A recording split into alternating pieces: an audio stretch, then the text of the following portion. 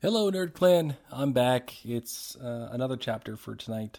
The kids are almost asleep. Mary's upstairs doing some work. She's busy doing her own thing, so I figured, why not? I'll just do one more chapter, and I'll put both these out at the same time. This one will actually be a relatively quick installment of Blake's Book Club, as tonight, the second chapter that I've read today. It is chapter 24, and it is called Ambush. Right? Yes, Ambush.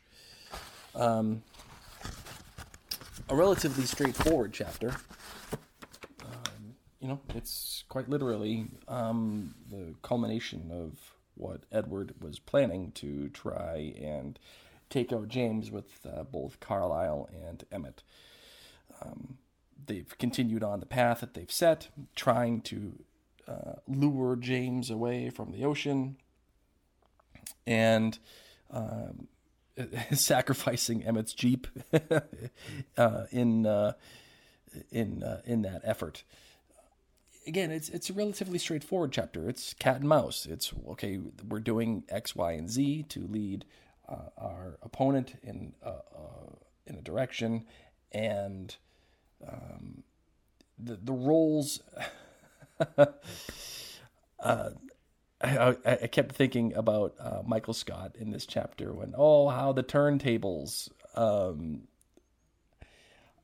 love the decision that Meyer makes here, which is to give us obviously the view of Edward and Emmett and Carlisle, in that they are so confident in their plan that they lose sight of the fact that this is James's life. This is what he does. How dare they think they are capable of hunting him down? It's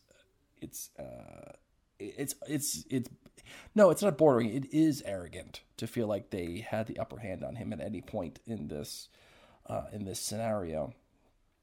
So I like the choice that Meyer makes.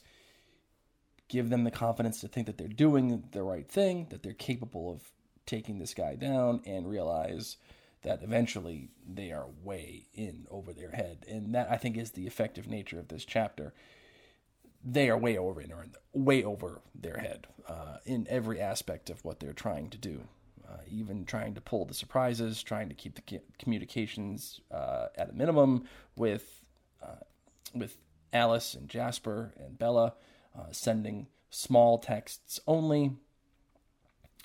There's no way that they were capable of doing what they thought they were capable of doing. I mean, James, when they finally make the move, is just leading them to wherever he wants to go. Of course, there's no insight into why he makes the choice of going into the plane.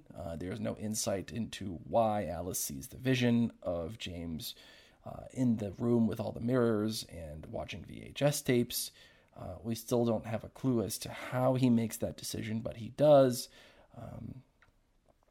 Charlie is once again safe, and they almost go down the path that I was suggesting last chapter, which is, why do any of this?